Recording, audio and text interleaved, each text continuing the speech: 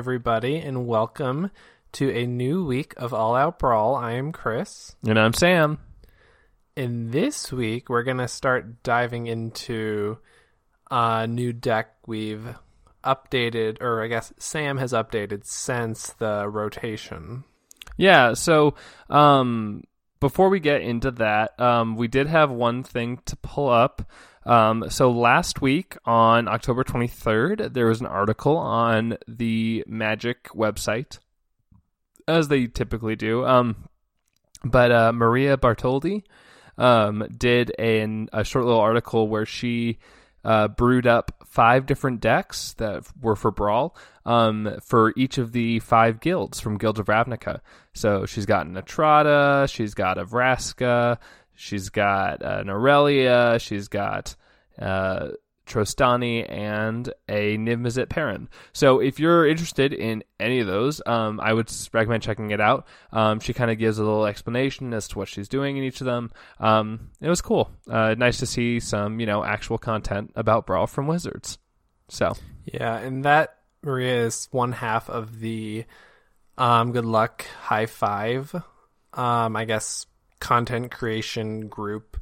Used to be, I think, Magic the Amateuring. So. Oh, okay. Cool. Yeah. Yeah. So this was a pretty good article. The decks kind of run the span of the guilds, so you get a feel for what each is trying to do. And it also just reminded me, as I'm looking at it again, that we're getting some alternate art Etrata in the guild, whatever they're called, is coming out soon. So yeah. Also Izoni, as we have branded her. So. Yeah, that's something to look forward to, too. Those are not standard legal, those products, but yeah, they will have some standard legal cards that are worth maybe looking into. Yeah, no, that's definitely a good point. Unfortunately, I think we've talked about it a little bit before, but the guild kits will have cards that aren't standard legal, which means they're not Brawl legal, but they will have this alternate art Etrata, they'll have an alternate art Izani, they'll also have a couple cards from Guilds of Ravnica that are all standard legal, but they will have some other ones too. So, I mean, obviously, if you're a Brawl player, you're probably also an EDH player, so you're probably going to want them anyway, but the lands also look really cool. So, but also, if you're an art buff, this Etrata alternate art is pretty beautiful, so yeah, worth taking a look into. Yeah, but so we'll have a link to that in the show notes if you missed it, but you should check it out. But so, like Chris was saying, this week we're going to start talking about decks again, like we've done in the past. But I figured it was a nice way to kick that off would be to start with a deck that we've talked about before, but that has been altered for the new standard. So I brought this deck back in the summer because it was using a Dominaria Legendary as the brawler, and it used a lot of Kaladesh and Amonkhet cards in addition to Dominaria and Ixalan cards. So that was Tiana, Ship's Caretaker. You'll remember she is the uncommon legendary red-white angel from Dominaria who cares about your auras and equipment going to the graveyard, because at end of turn, you return all of the ones that were put there into the graveyard that turn to your hand. So it really works well with a lot of the artifact and equipment synergies in Kaladesh, as well as there were some really interesting aura synergies from Amonkhet with things like the Overwhelming Splendor, the curse that humiliated someone, or the pacifism that, in addition to making it so a creature couldn't attack or block, also stapled on the ability to let the controller sacrifice the creature, because that worked really well with Tiana. And so at the time, we had a lot of things to choose from, and it was a really fun deck to build because it was a really interesting kind of Voltron-y strategy, in addition to being this kind of control auras. But then rotation came, and what that meant was we kind of lost some of those artifact strategies, as well as some of those curse and control enchantment strategies. But I really liked the deck, and I didn't want to let it go, so I decided I was going to kind of rebuild it using the Boros Guild from Guilds of Ravnica. So it turns out a lot of the equipment and enchantment theme did stay, because it synergizes really well with Mentor, the new mechanic for Boros. So you mentioned a lot of the cards that you lost, which were these really cool Kaladesh equipment and auras. Mm-hmm. Kind of like that whole controlling passivism, luminous bonds type idea. Yeah. But what are you gaining from, like, you had to get rid of all this stuff. What are you adding and what are you using to fill in those gaps now that we have the Boros guild in Guilds of Ravnica? Because this color pairing is pretty prominent in this set, so you'd think this whole archetype has good support, right? But then you get into the nuance, and these strategies are kind of different. Boros as a guild is a little bit different than what you were doing. So how did you kind of go about that? Yeah, well, so Tiana specifically says on the card the words equipment and aura, and unfortunately the Boros had never really been about that. In fact, no one, like Ravnica as a set, or as a guild, sorry, as a plane, has never really had a strong artifact focus. So it's definitely not like a Kaladesh or Morodin where we got like a ton of equipment, a lot of artifact synergy, where it's, you have like the one drops that are like, if you have an artifact, this gets +1/+0, or, the dwarves that say, if you have 3 artifacts, this thing gains first strike at the beginning of combat. We don't have any of those, but and unfortunately, we don't have a lot of enchantments either, because while Ravnica does have some enchantment strategies, including some, like especially in the Selesnya, the Boros have never really had that. They've always been more of an aggressive, attacking, just a really heavy combat strategy, which is where Boros usually, like where a lot of conceptions about Boros come from. Go for it. So the nice thing about Boros in guilds, though, is this new mechanic, Mentor, which kind of works with the whole idea of suiting up a creature to start attacking and then improving your smaller guys, which we got a lot of in Guilds of Ravnica. And it just so happens that both of the Boros legendary creatures from guilds had this keyword tacked onto them. Yeah, because we've talked about it in the past, but Mentor obviously is the mechanic that says whenever this creature attacks, you can put a +1/+1 counter on another attacking creature that has lesser power. And so there's a lot of interesting strategies with the fact that it's not effectively go wide, but it is go tall in the sense that you're going to have a smaller number of creatures, but you want to make them all really big. So it does actually work really well with the idea of, I'm going to put all of my equipments and art and enchantments onto this creature, but then when I swing with this creature, it makes my other creatures also get the bonus of extra +1/+1 counters, which is great because, especially for a multiplayer game, the likelihood that I'm going to be able to keep all those creatures is low. But if my big mentor creature gets killed in combat or killed by a trick or whatever, then I can just move all of those equipment over to the next one and then use that one to mentor, or if it doesn't have mentor, just have like a really big smashy creature. So yeah. Along those lines, though, there were a couple things in Guilds of Ravnica that kind of, still, there's still some equipment and enchantments. There was Glaive of the Guild Pact, which is the sword that gives Vigilance and Menace. It also gives a bonus to the number of for the number of gates that you have, but unfortunately there's one guild gate that I can run. I guess 2. Well, okay, I could run the 5-color one, I guess, but I don't really want to. Like, it doesn't seem worth it. Yeah, it's very counteractive to what Boros is trying to do, which is like play creatures on curve perfectly and curve out. So yeah, and also the main thing is I'm running it because it gives Vigilance and Menace. I'm not running it for the bonus really, because honestly, Vigilance and Menace are just really good keywords to have, especially stapled onto the same creature. Yeah, because it means that my mentor creatures don't have to tap to give +1/+1 counters to other creatures, and also that it's harder to kill them in combat because they have to be blocked by at least 2 creatures. So, I think that's really good. And then, of course, we got a reprint of Luminous Bonds, which I am salty about personally, but I mean, I guess at this point I have to run it because it's the only pacifism effect really in Standard anymore. But so I'm running Luminous Bonds. I'm running Demotion, which is the 1-drop that makes it so a creature can't block, and also its activated abilities can't be activated.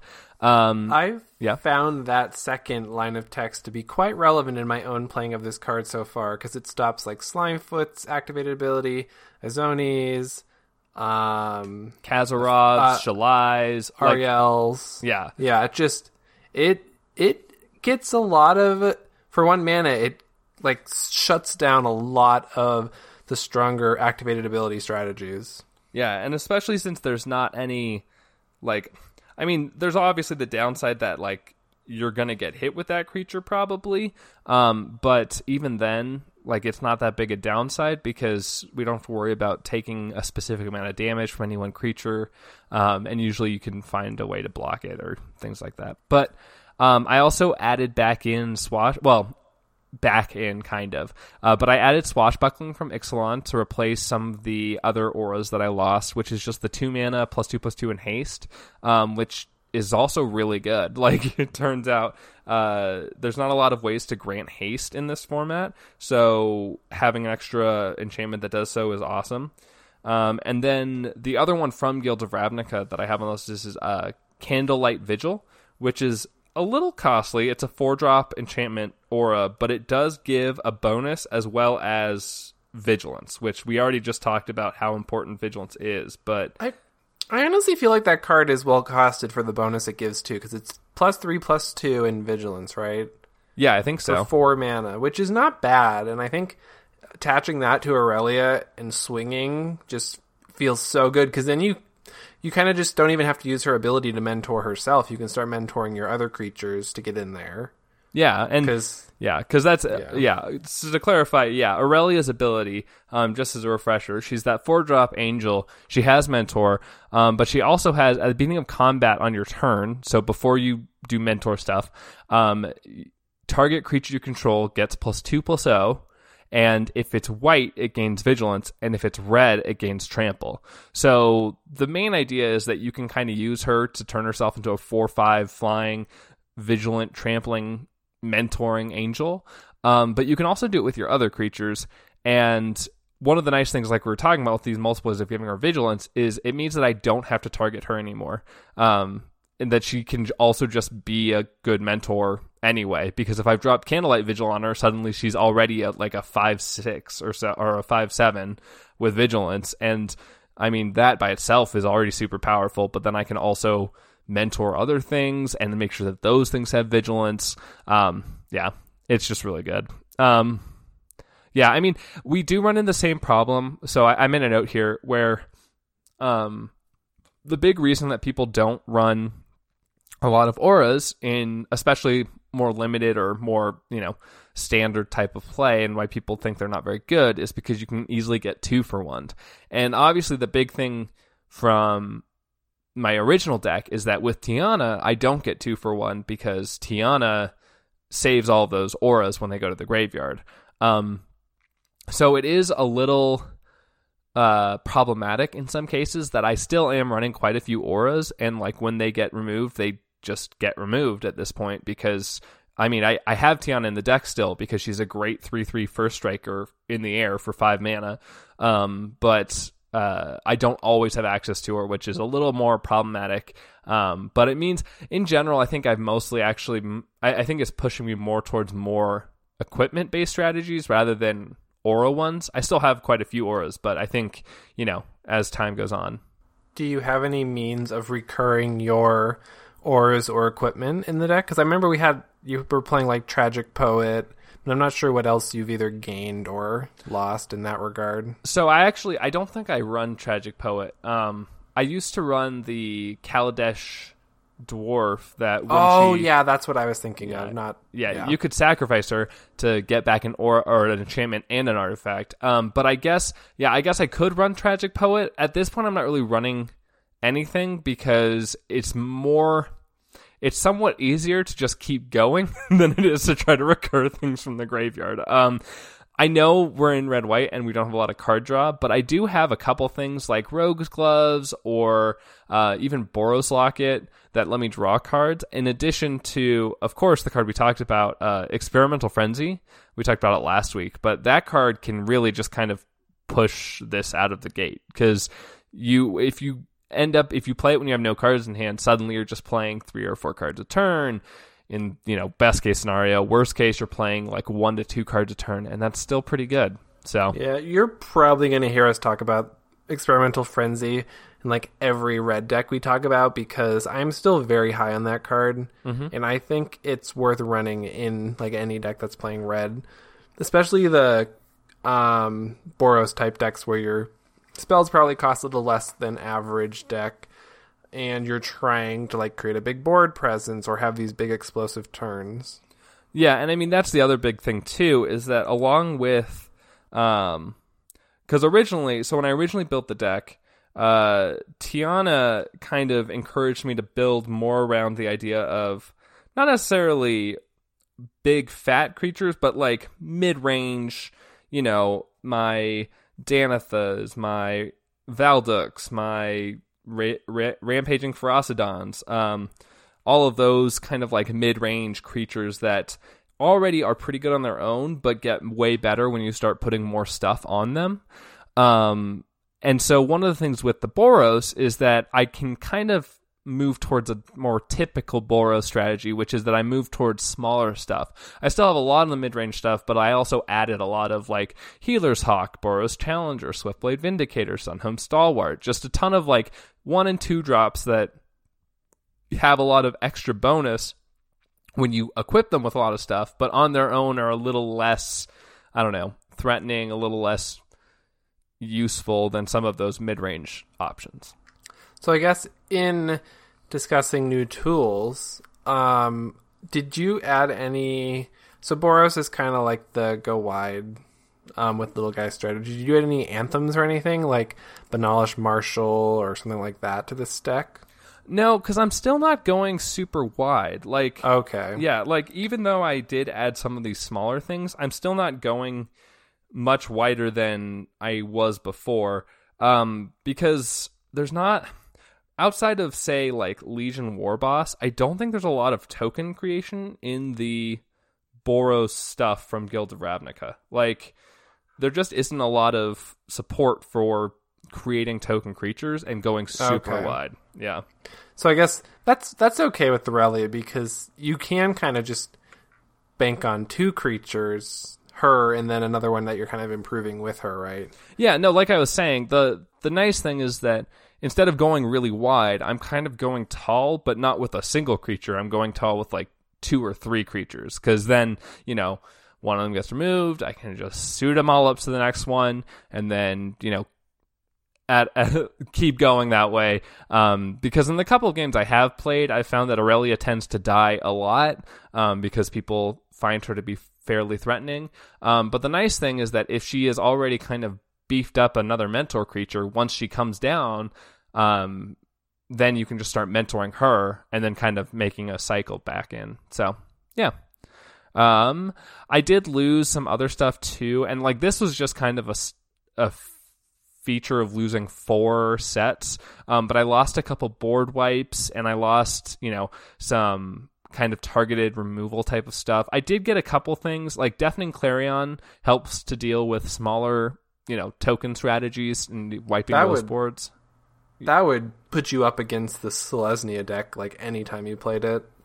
Yeah, and the problem is just that right now there's not a lot else. Like, I'm not running Star of Extinction. I guess I could. I'm not running Cleansing Nova just because I don't have one. If I did, I probably would find a place for it, just because I think this is kind of the deck I would want that in, because it means that I can wipe the board of creatures, or if I have Tiana out, I could, if I need to, wipe enchantments and artifacts and then get them back. So speaking of that, it seems like you've kept Tiana in the deck, which is pretty good, right? Yeah, no, like I said, she's a 3/3 flying first strike angel for 5 mana, which with the upside of when your auras and equipment get put into the graveyard, you get them back. So I feel like, honestly, she's still worth keeping, because I run Quende, she becomes a double striker. I run a ton of equipments and enchantments that all just slot right on. And Aurelia even gives her that +2/+0 bonus and Vigilance and Trample because she's both red and white. So honestly, really good. Yeah, I think she's just a really good add to the deck. Like for a red-white deck, she's just a good creature in addition to having that ability. Are you running Lyra? I am not, because I don't... I mean, as much as I love Angels and like Angel Tribal, I do only run 2 Angels. They are Aurelia and Tiana. I mean, it might be worth considering because your Brawler is an Angel, so you're always going to get that upside of you have Lyra, you're going to have a 3/6 life-linking Angel? Yeah, I guess that's true. The main thing is that, one, I own a single copy of Lyra Dawnbringer, and she's kind of expensive. Yeah. But also, I don't know, it's just...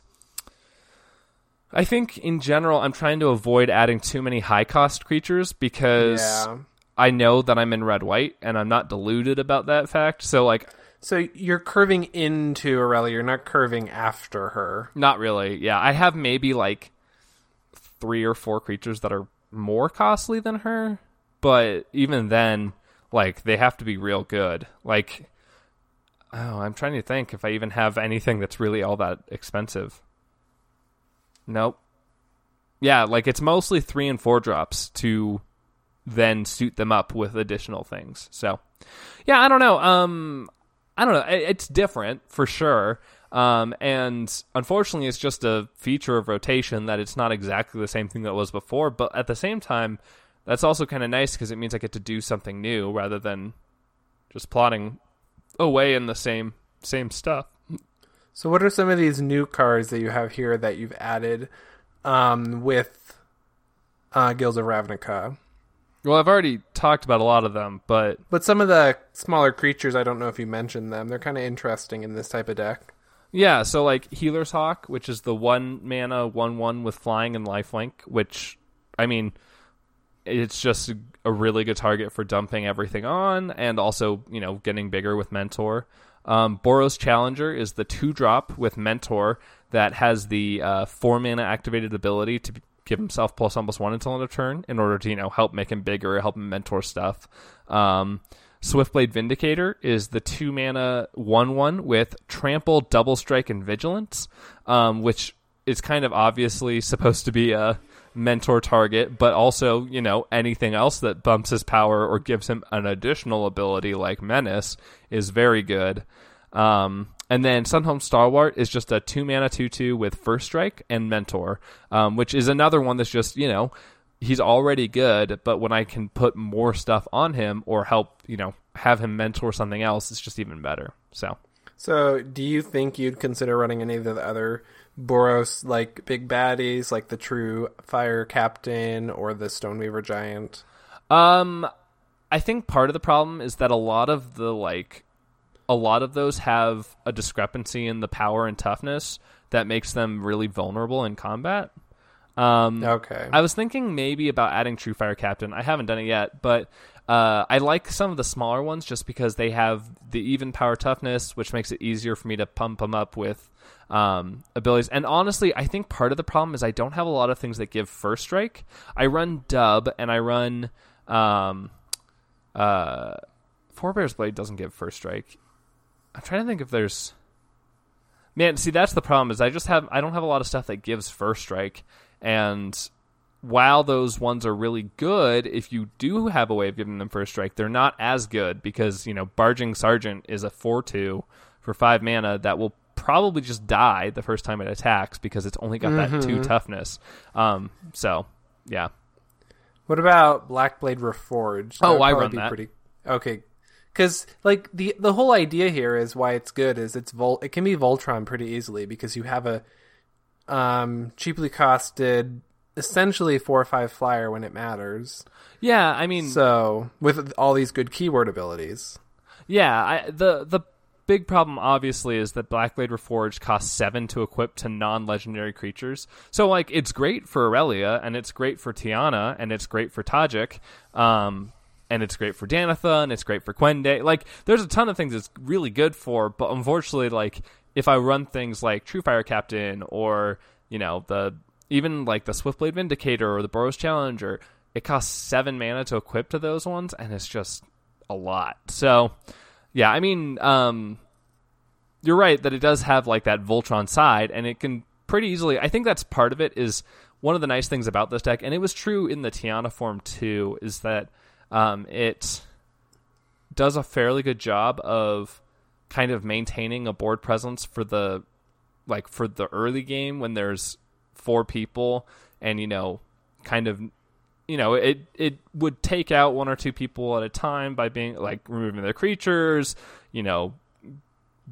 bumping up my creatures, swinging in, overwhelming splendoring, those types of things. But then in the late game, it's pretty easy to just then focus in on one person and kind of just eradicate them if it's like 1v1 at the end.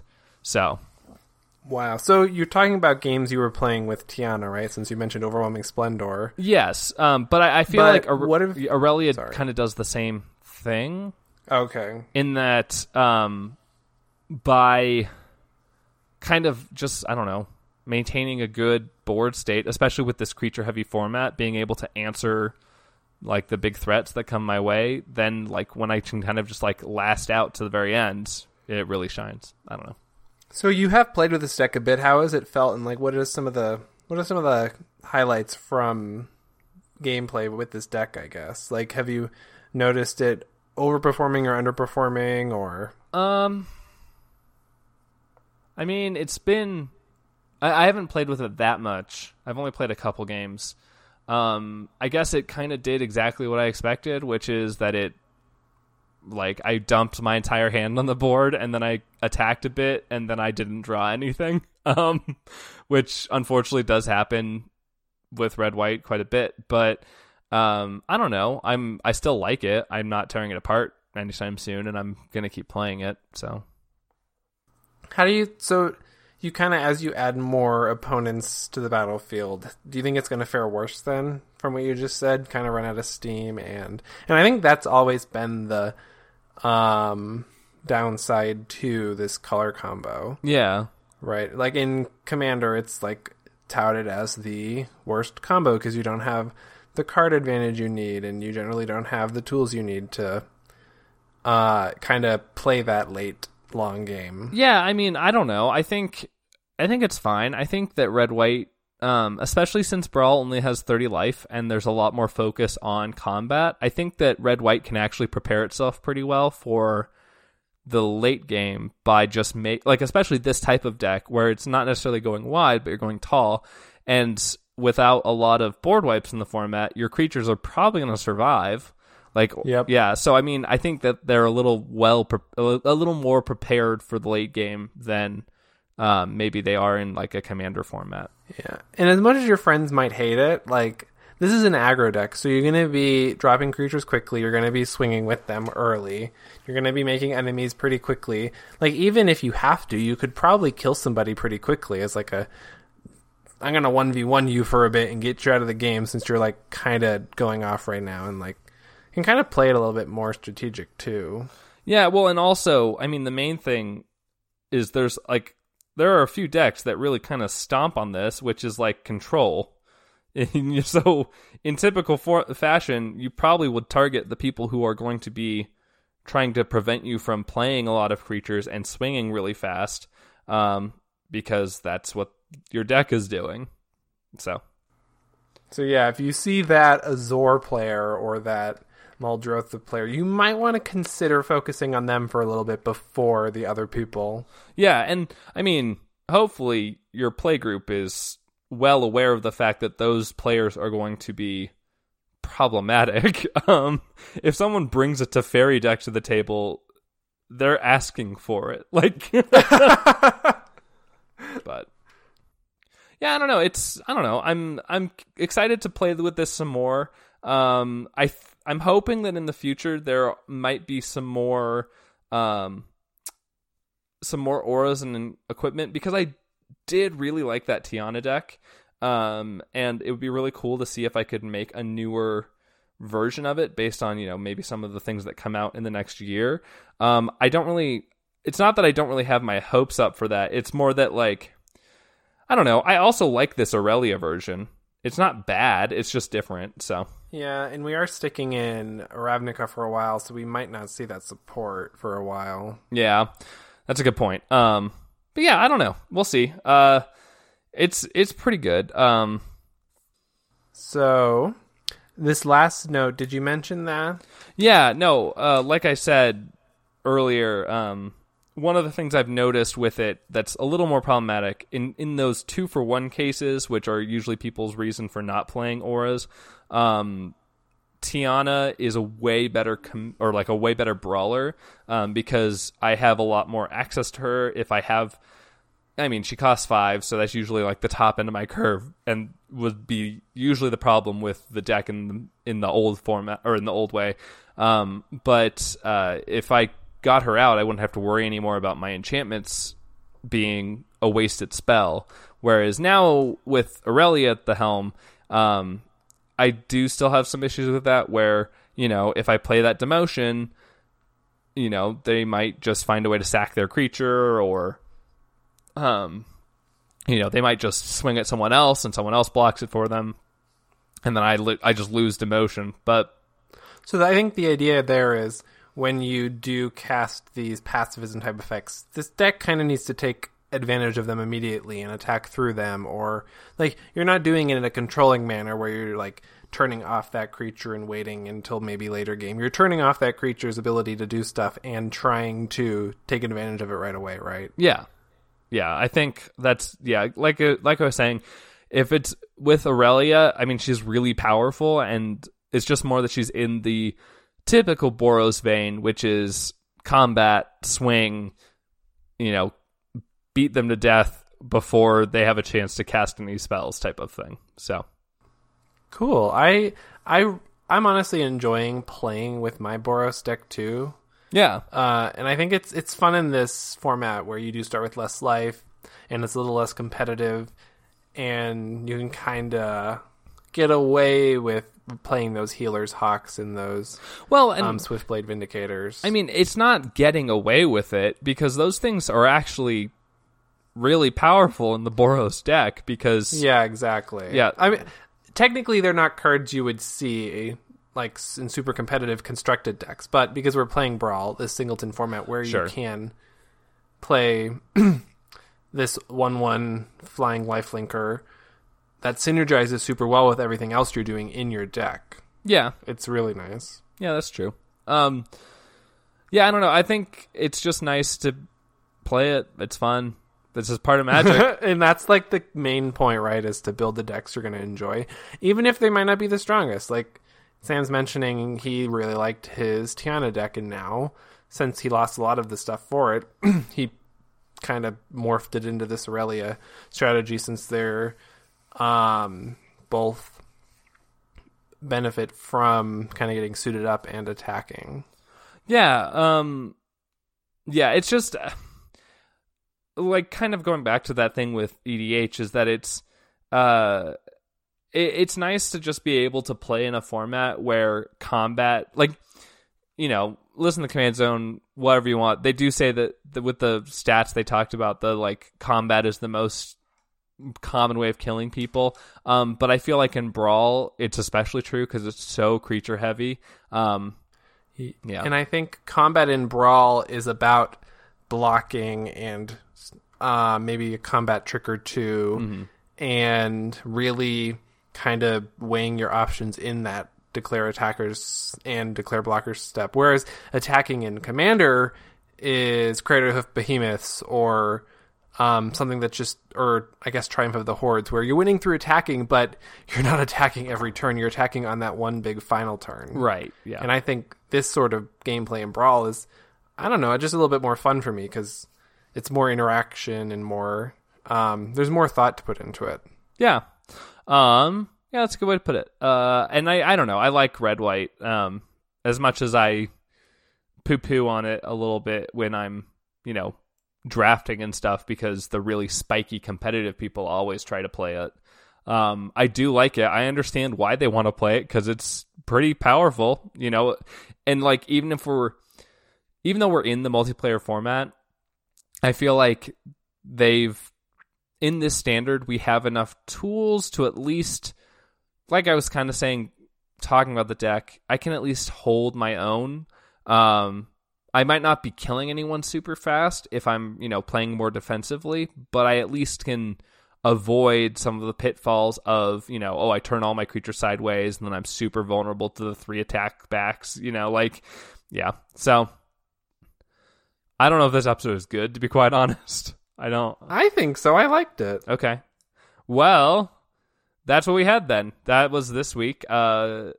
Let us know if you liked what you heard. We can definitely do more things like this in the future. We'll definitely talk about more decks in the future. But we can talk about decks that we've upgraded. We can talk about decks that we've recently built. And we can also talk about decks that you're interested in. If you have brawlers that you think are really interesting, or if you've built your own brawl decks, we always love talking about deck lists that people have sent us and things like that. You can do that on Twitter at alloutbrawlmtg or by email alloutbrawlmtg@gmail.com.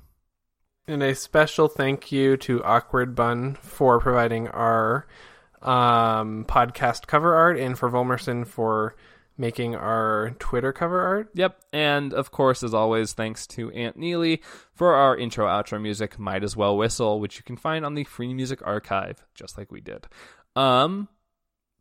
You can also see, if you're interested in finding more Magic content, you can see Chris on Twitch at twitch.tv/RETTOTO. That's Retoto. He likes to play Arena sometimes. And yeah, watch that if you're interested. Until next time, I have been Chris. And I've been Sam. And this was All Out Brawl.